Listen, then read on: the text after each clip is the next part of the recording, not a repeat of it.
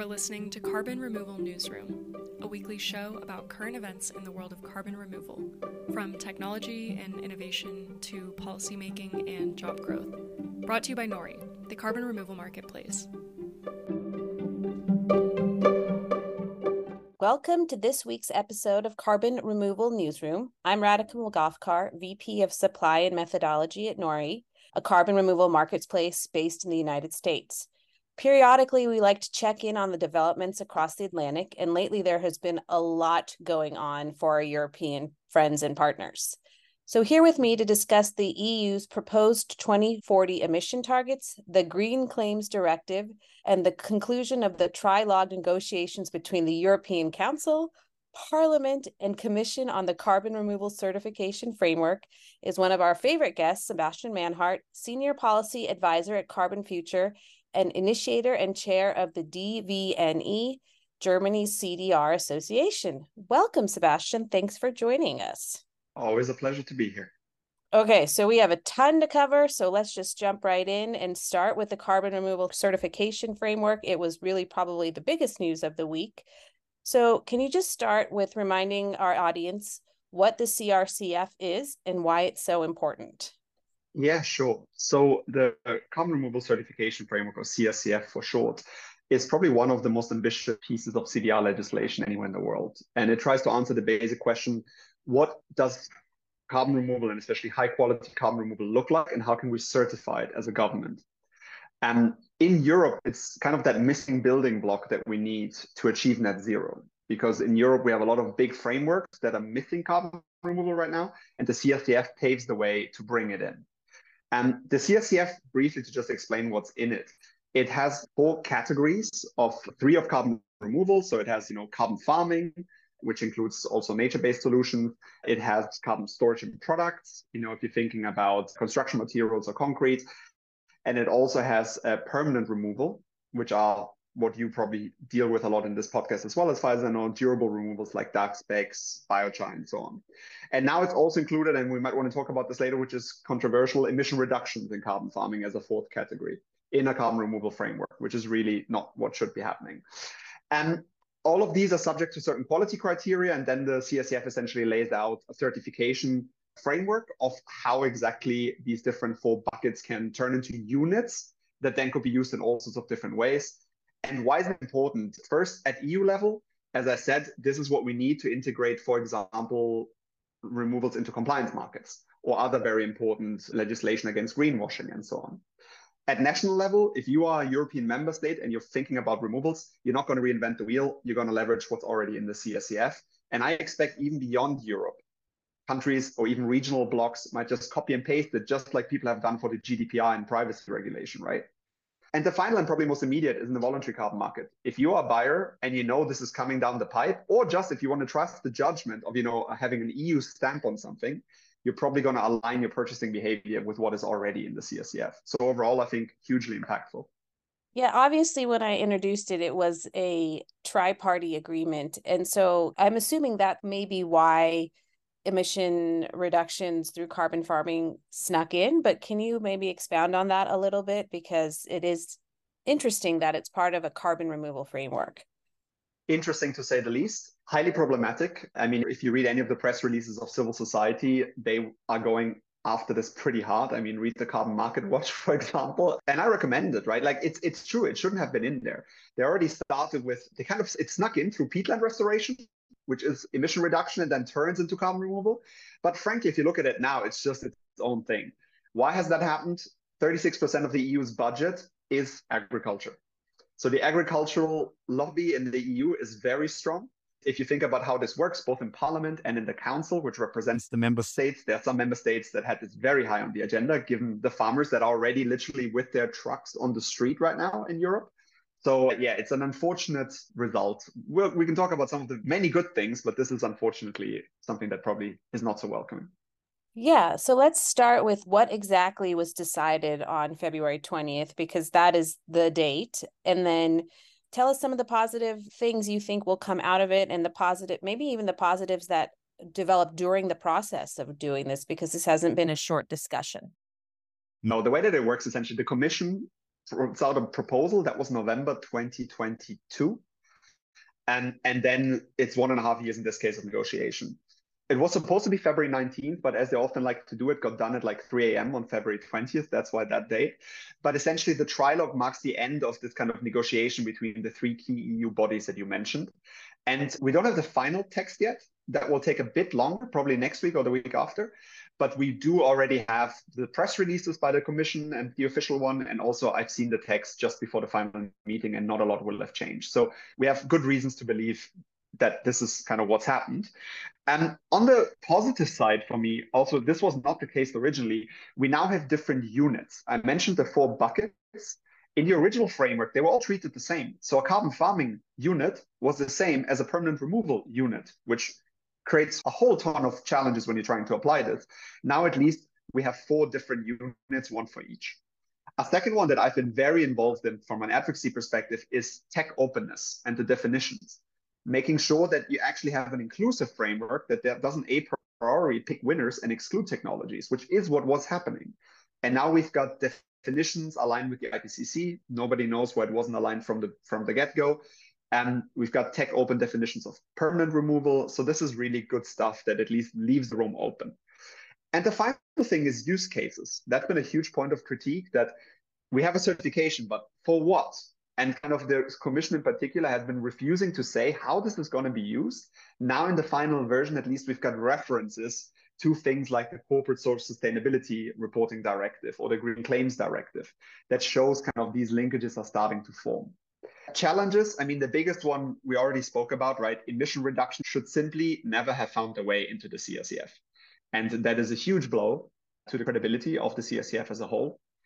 And another one that was not really a topic of discussion, but I think should be, is certifying non-European removals. It is very much focused only on Europe. It has a provision for geological storage in Norway, Iceland, and the UK, because frankly, that's where Europe will have to store most of its CO2. But it doesn't currently allow for the certification of non-European removals. And this is a problem because climate change is a global challenge. Conditions are much more favorable in the global south or in tropical regions in many cases. And so this is something that I hope we're going to see in other legislation. But overall, at least as far as I'm concerned, it's a huge step in the right direction. Yeah, the other interesting thing about that is some of these solutions are not geographically bound, like ocean solutions, right? How do you say it's a European solution in the broad expanses of the ocean? So it'll be interesting to see how that all develops. So that leads me to my final question for the CRCF, which is what's next? How does this move forward? And, what do you expect to see in the next 12 to 18 months? So let's start kind of with the regulation itself, with the legal text. So that's been agreed on. It will be adopted in April before the election in June, the European election, and it should be implemented by the end of 2024. What's happening in parallel is that the European Commission is tasked with developing the actual methodologies. And this is crucial. This is the meat on the bones, because the legal text does not go into detail about how exactly a DAC credit will be certified or a DAC unit will be certified. So this is really, really important. And the Commission will work throughout the year and will have 12 months after implementation, so end of 25 roughly, beginning 26, to bring out the first methodologies. And the regulation gives some indication. They say that they should prioritize approaches. They call it methodologies. I call it approaches that have significant potential first, and second, that have clear co-benefits. What I'm hearing is that the Commission is going to start with DAC specs and carbon farming, which is welcoming, but I also find it a bit problematic because to me, it doesn't really align with the criteria I just mentioned, if I think about it. And also, it excludes 95% of current deliveries, right, in durable carbon removal, coming mainly from biochar carbon removal, mineralization, enhanced rock weathering. And so what's currently happening and what I'm also going to be working on over the next few months is trying to help the Commission do more in the same time. Because obviously, if they have 12 months, they're going to just try to get whatever they can done. And one approach is to focus higher level. So instead of trying to do what the VCM has been doing for years, which is develop standards with hundreds of scientists, is focus one level higher on kind of principles-based guidance that sets the right boundaries, but then allow the VCM to deliver on the standards. That way, the Commission could actually do 4 or 5 or even more methodologies in the same time. But yeah, it's to be seen. There's a big meeting in April, mid-April, that people can also watch online, and where a lot of this will be decided. Well, good luck, Sebastian. I agree with your kind of perspective on creating a broader framework because we also just don't know what's going to work. So you don't want to get too locked into, and the Precisely. VCMs can be more maybe reactionary to the technology as it develops versus large government institutions. So good luck on that. And I hope that you're successful in making them change their approach to how they develop these methodologies. Let's move on to another big topic of conversation, which are the 2040 emission targets. So obviously this goes hand in hand with carbon removal because everybody knows emission reduction first, then carbon removal. So the EU proposed 90% reduction targets for 2040 is significantly more ambitious than previous goals. So what are the key factors driving this increased ambition, and what's your sense that it's realistic to achieve these targets considering the breadth of the EU economic situation and regulatory situation? Yeah, it is a very ambitious target. To be clear, it recommended three options. The least ambitious is 75%, then it's 85%, and then there's a 90+%, which is what the Commission is recommending. It is a communication, so it's before a proposal. The proposal is going to come next year in early 2025. But just to be clear, there is urgency behind it because the EU is expected to deliver its next NDC next year, its next nationally determined contribution, which will have to have a final decision on this topic. So by next year, we will have these locked in stone. And now there's an 800-page impact assessment coming with the communication, which goes into a lot of depth. And a lot has gone behind it. And one thing or two things to pull out is the cost. They try to quantify the cost of inaction. So they justify the 90% by essentially looking at what would it cost us between 2030 and 2050 if we didn't achieve this level of emission reduction. And they estimated it at 2.4 trillion euros, which is an exorbitant amount of money. So this is kind of one of the drivers, is the cost of inaction.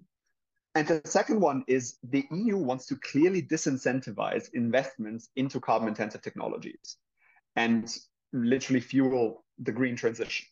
So these are kind of the overarching objectives of why it wants to go very, very ambitious. Is it realistic? I mean, the EU has a 55% reduction target by 2030.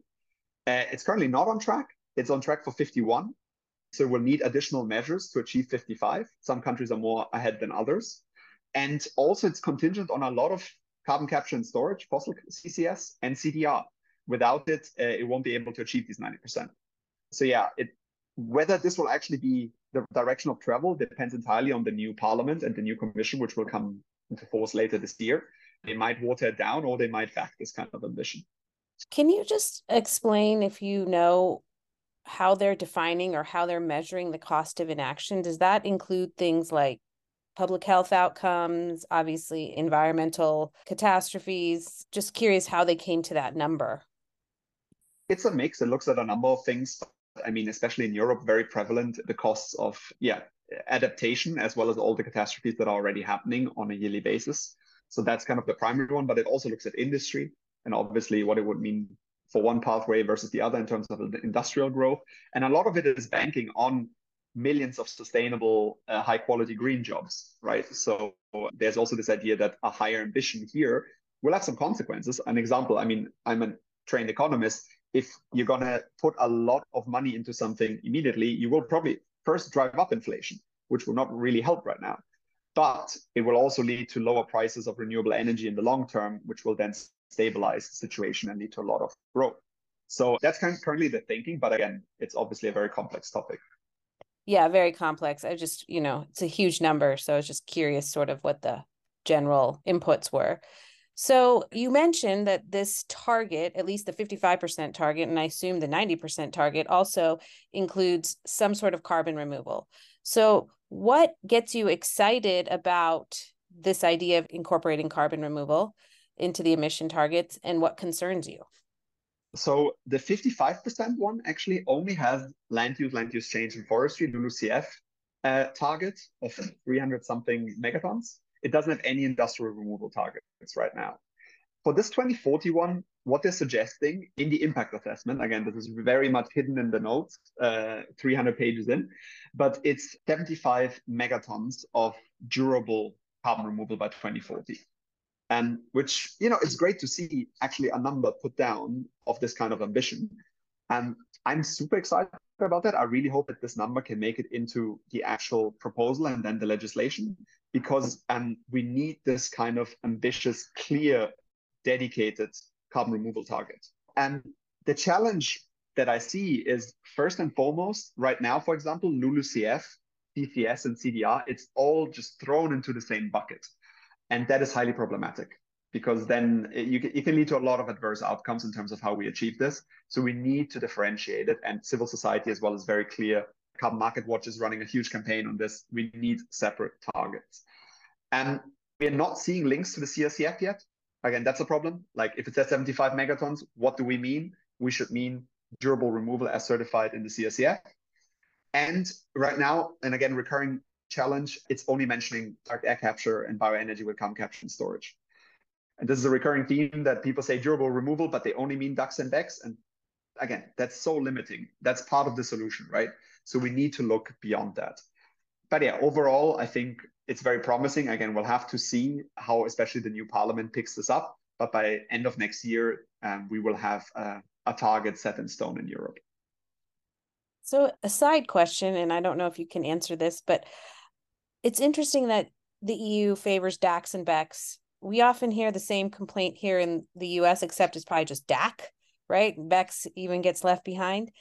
So do you have a sense of why those technologies have broken out the way they have in the EU? Is it because they're easy to measure? Do they have good lobbies? Why are they so popular, do you think? I think there's a bunch of ways to answer that, right? I mean, from a regulatory perspective, we've got the 2009 CCS directive, which essentially manages monitoring and liability for point source CCS. But it does now provide a framework already for monitoring and liability of transport and geological storage of DACs and BECCS, right? So it makes it much lower risk from a regulatory perspective. And I think when I'm a policymaker and I'm looking for the low-hanging fruits, that's what I'm going for. The second one is in Europe. That is going to be the huge volumes in the next 10 years. Like if I look at the projected volume coming online between 2025 and 27, a large majority of those 75 megatons is going to be BECCS. So I totally get it from a volume perspective. DACs sometimes in Europe, I'm a little bit more like, we don't really have the energy mix, right? Right now, 22% of Europe's energy consumption is renewable, 22%. We've got such a long way to go until we have a fully renewable grid and energy consumption. And so I'm a bit confused why there's so much emphasis right now on DACs. I think it's going to be part of the solution. But if I think about right now, biochar carbon removal, enhanced rock weathering, other solutions will be able to deliver much more. So yeah, but I think it comes down to, again, the risk as a policymaker and taking the low-hanging fruits. That makes a ton of sense.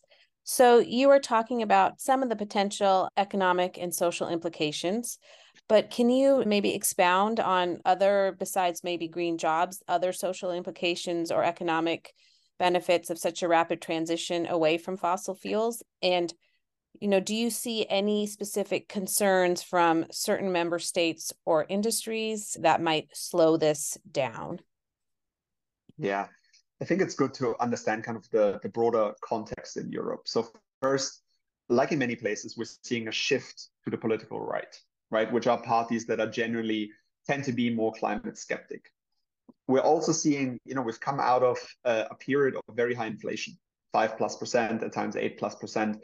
We're seeing sluggish growth. I mean, in general, less than 1% at the moment. Germany's just down revised their forecasts, right? Like this is really, really important. High energy prices. The prices in Europe are more than twice the American energy prices.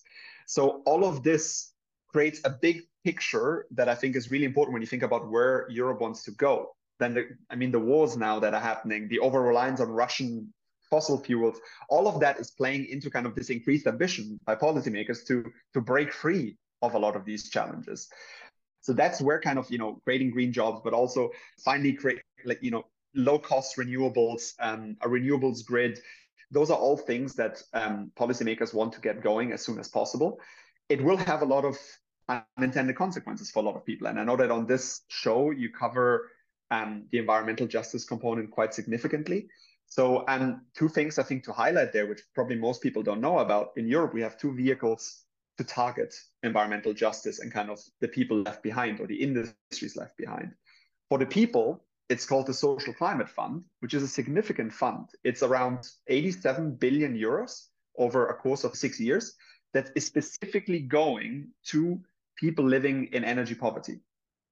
And this is used by the member states. They make a 25% contribution, but it goes specifically to help people out who are basically left behind in this process. And then we've got the Just Transition Mechanism, which is also 55 billion euros, which goes to industries. So this is something that governments can essentially use to help out industries that are being left behind. It's not a perfect situation. There will be a lot of hiccups, but I personally think that we've got a good mix of vehicles funded by the way, polluters, because a lot of this is coming through the ETS allowances, to make up for the challenges that we'll have in the green transition. I have a follow-up. You did mention the shift rightwards in terms of the government. I was in London in October, and I did hear some conversations about, the UK pulling back because obviously they've had a shift rightward to their environmental commitments. Do you anticipate anything like that from the EU member states, or is that a concern at all? A huge concern. I mean, we have a European election this June. And the forecast is that the right and it's also the far right is gonna probably have unprecedented gains. Like this will have an impact on climate policy. In Europe, we've got big elections. I mean, Germany has a big election next year, and there's a lot happening right now. I don't know how much people here follow in terms of the far right party and what's currently happening in terms of protests against it in Germany. So there's a lot happening, and it will have a big impact, undoubtedly. And we've rarely seen far right gains correlate with more climate ambition and money for CDR. So it's to be seen. I'm hopeful, but it is a fairly bleak situation in many places right now. Yeah, I think that's why the Biden administration is pushing money out as fast as they can, right? Like just get it out the door, because once it's gone, it's gone.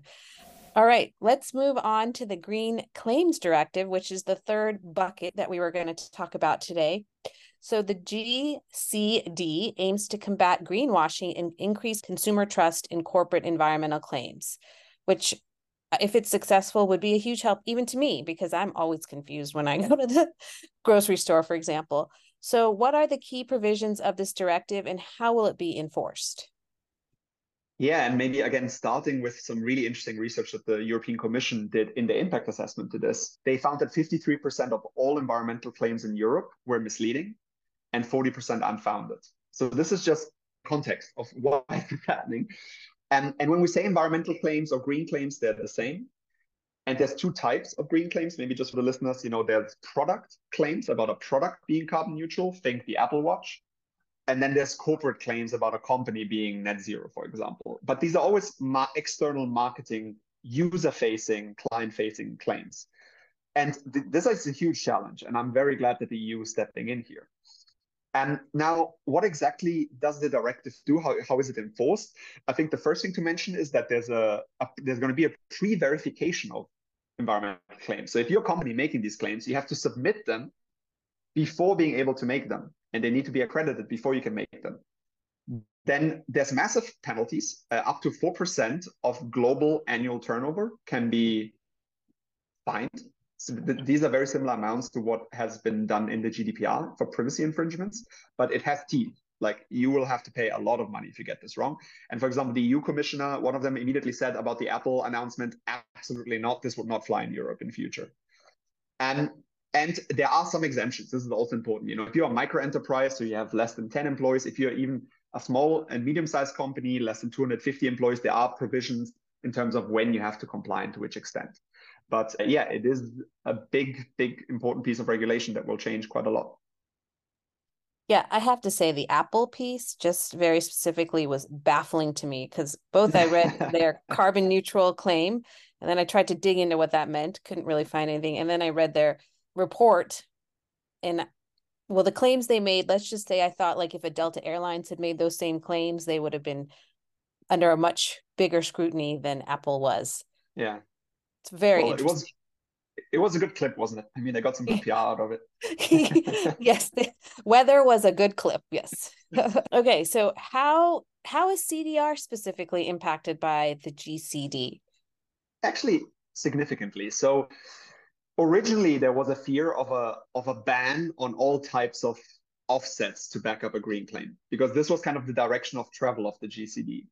Now that's not been the decision. And to be clear, it's not yet a finalized piece of legislation. This is kind of the parliament has almost finalized its eternal stance. But this is what I'm currently talking about, is basically the parliamentary committees which lead the way have come out with this negotiating position. And what it has a lot of good stuff in there. It has a like-for-like principle in there. So, durable emissions, or long-term emissions with durable removal, short-term emissions with temporary removals. And it says that this is also great that CDR has to be certified under the CSCF if you want to use it as an offset. So it's only durable, carbon removal under the CSCF here. And it also allows extra EU offsets to be used if they are certified under an equivalent scheme to the CSCF. So all of this is really great. It does also say, and this is where I personally think it's a bit more controversial, that you can only use it for residual emissions. So none of these carbon removals can be used for anything that's not residual. Residual is not defined, which is kind of the problem, right? So this is very limiting. And civil society is pushing for this, and I guess that this is the safe choice. Industry is not pushing for this because it will lead to delayed climate action, right? Like in my view, and many share this, rather than saying residual emissions only, you should say durable carbon removal under the CSCF only, like for like principle. And then the price of durable carbon removal will be so much higher than any emission reduction. And then if you start buying at 5 or 10 or 30% residual emissions, it doesn't really matter that much in my perspective. So I would let the price and the quality regulate it more than saying residual, which doesn't mean anything right now. But again, this is kind of one of the challenges that I think it still has. But yeah, it will have a huge impact, because if I'm a buyer and I want to keep making green claims, which I do, and I will shift my purchases from, emission avoidance and reduction to CSCF certified removals. Yeah, I totally agree with you on the residual emissions. You could always, contact Holly Jean Buck, who wrote a paper on that, if the EU needs some definitions. But it's never made sense to me. I've always been like, exactly your point, like the cost of CDR is so much higher. Why wouldn't they reduce if this was the forcing mechanism? So hopefully they will rethink that, and your advocacy can maybe impact it. So there's also, some reporting bills. Is this the EU's version of the California Bill 1305, which we discussed with Holly Jean Buck and Will Burns a few episodes ago, or different or overlapping? Well, I think what they share is they both kind of are attempts at starting to regulate marketing claims for carbon offsets, right? But they do it in kind of different ways. Again, I'm not an expert on the California bill, but my understanding also from listening to your show is that the California bill is really about businesses starting to make information available publicly, right? It's much more about the reporting side to actually show what they're doing. And it targets only really the voluntary carbon market, and is less specifically focused on green claims. And it's also not really providing a framework. Like what I just told you, all the details I told you in terms of also enforcement and everything else, I don't think that's part of the California bill in green claims. So kind of similar area, but I would say the European one goes quite a bit further when it comes to green claims. He's always ahead of the US in terms of regulation. So what impact do you think the GCD will have on businesses that are particularly small and medium sized? And are you concerned about these bureaucratic burdens maybe disproportionately disadvantaging smaller companies? That's obviously a risk. I mean, having run a startup myself of around 40, 50 employees, I know that these are huge concerns. I remember when the GDPR came into force and we had to figure out how to do it. That's scary. And I would say first, micro enterprises, so less than 10 people, are exempt. And then small and medium-sized enterprises are not exempt, and just to remind people, 99% of European companies are SMEs. So this is a hugely important segment. But the European Commission is tasked with, for example, facilitating their compliance and making resources available to them. So again, there will be funding to help small and medium-sized companies in particular. But I think it will be good because first, it will increase consumer trust, right? Which should help industry in general. And second, it creates a level playing field. if you're also with the big companies, because now you all have to play by the same rules, and maybe a small company can't afford some potential lawsuits that a big company would have had. And so now they all have to abide by the same, and they all get fined comparatively the same. So I think it will also help with competition. But again, that's just my hypothesis.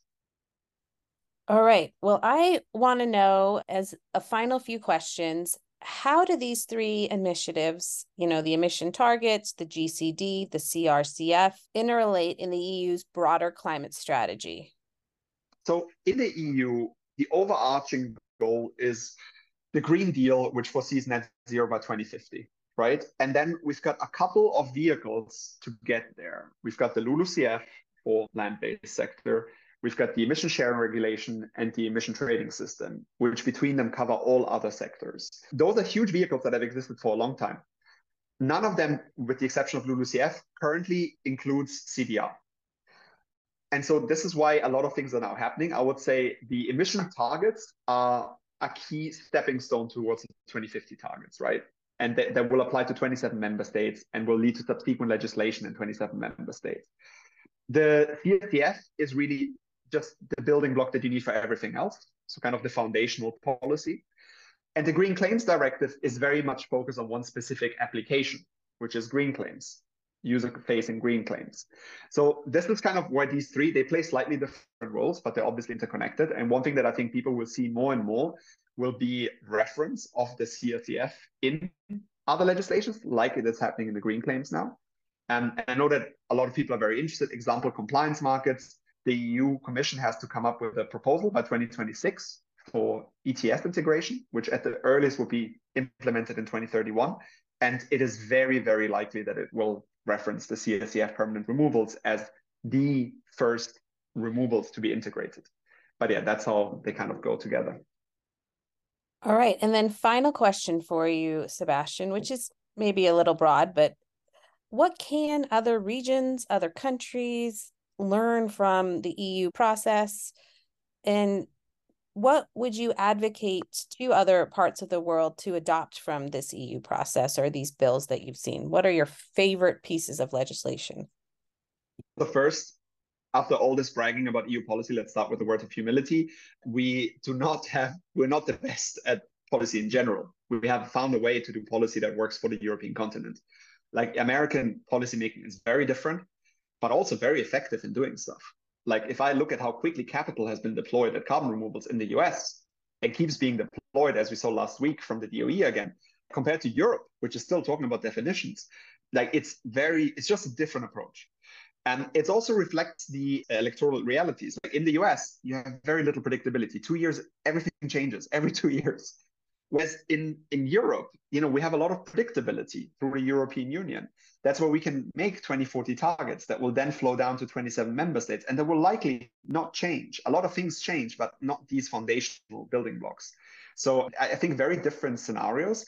I personally find that kind of predictability and long-term planning very, very useful. And what other countries I think can take away from this, I think the CSCF could become the gold standard that a lot of other countries might copy and paste, quite literally, with a couple of adaptations, right? Like you've got hundreds of experts debating this for years with industry input, with academic input, civil society input, and come up with a really solid framework. So if you're thinking of doing something in the CDR space and you need a reference point, it might be good to piggyback off what the European Union is already doing. But again, all to say that I wish, for example, the European Union was moving quicker on a lot of capital deployment. But yeah, on definitions, certifications, on that stuff, we're pretty good. Yeah, I sometimes wonder if the states in the US are becoming more like the EU and that they're predictable, that they're either Democratic or Republican, but our federal government obviously is much less predictable. And every 2 years we have turnover, like you said. Well, Sebastian, as always, I learned a ton. I so appreciate you being on the show and would love to check in with you in a few months as things progress and make sure the EU is still on track. And thanks so much for joining us. Thank you for having me. Always a pleasure. Thanks so much for listening to Carbon Removal Newsroom. If you like the show, the best way you can help us is by giving us a great rating and review review in Apple Podcasts, following the show on Spotify, and by sharing the show on social media. Tell your friends and help us spread the word about what's happening in the world of carbon removal.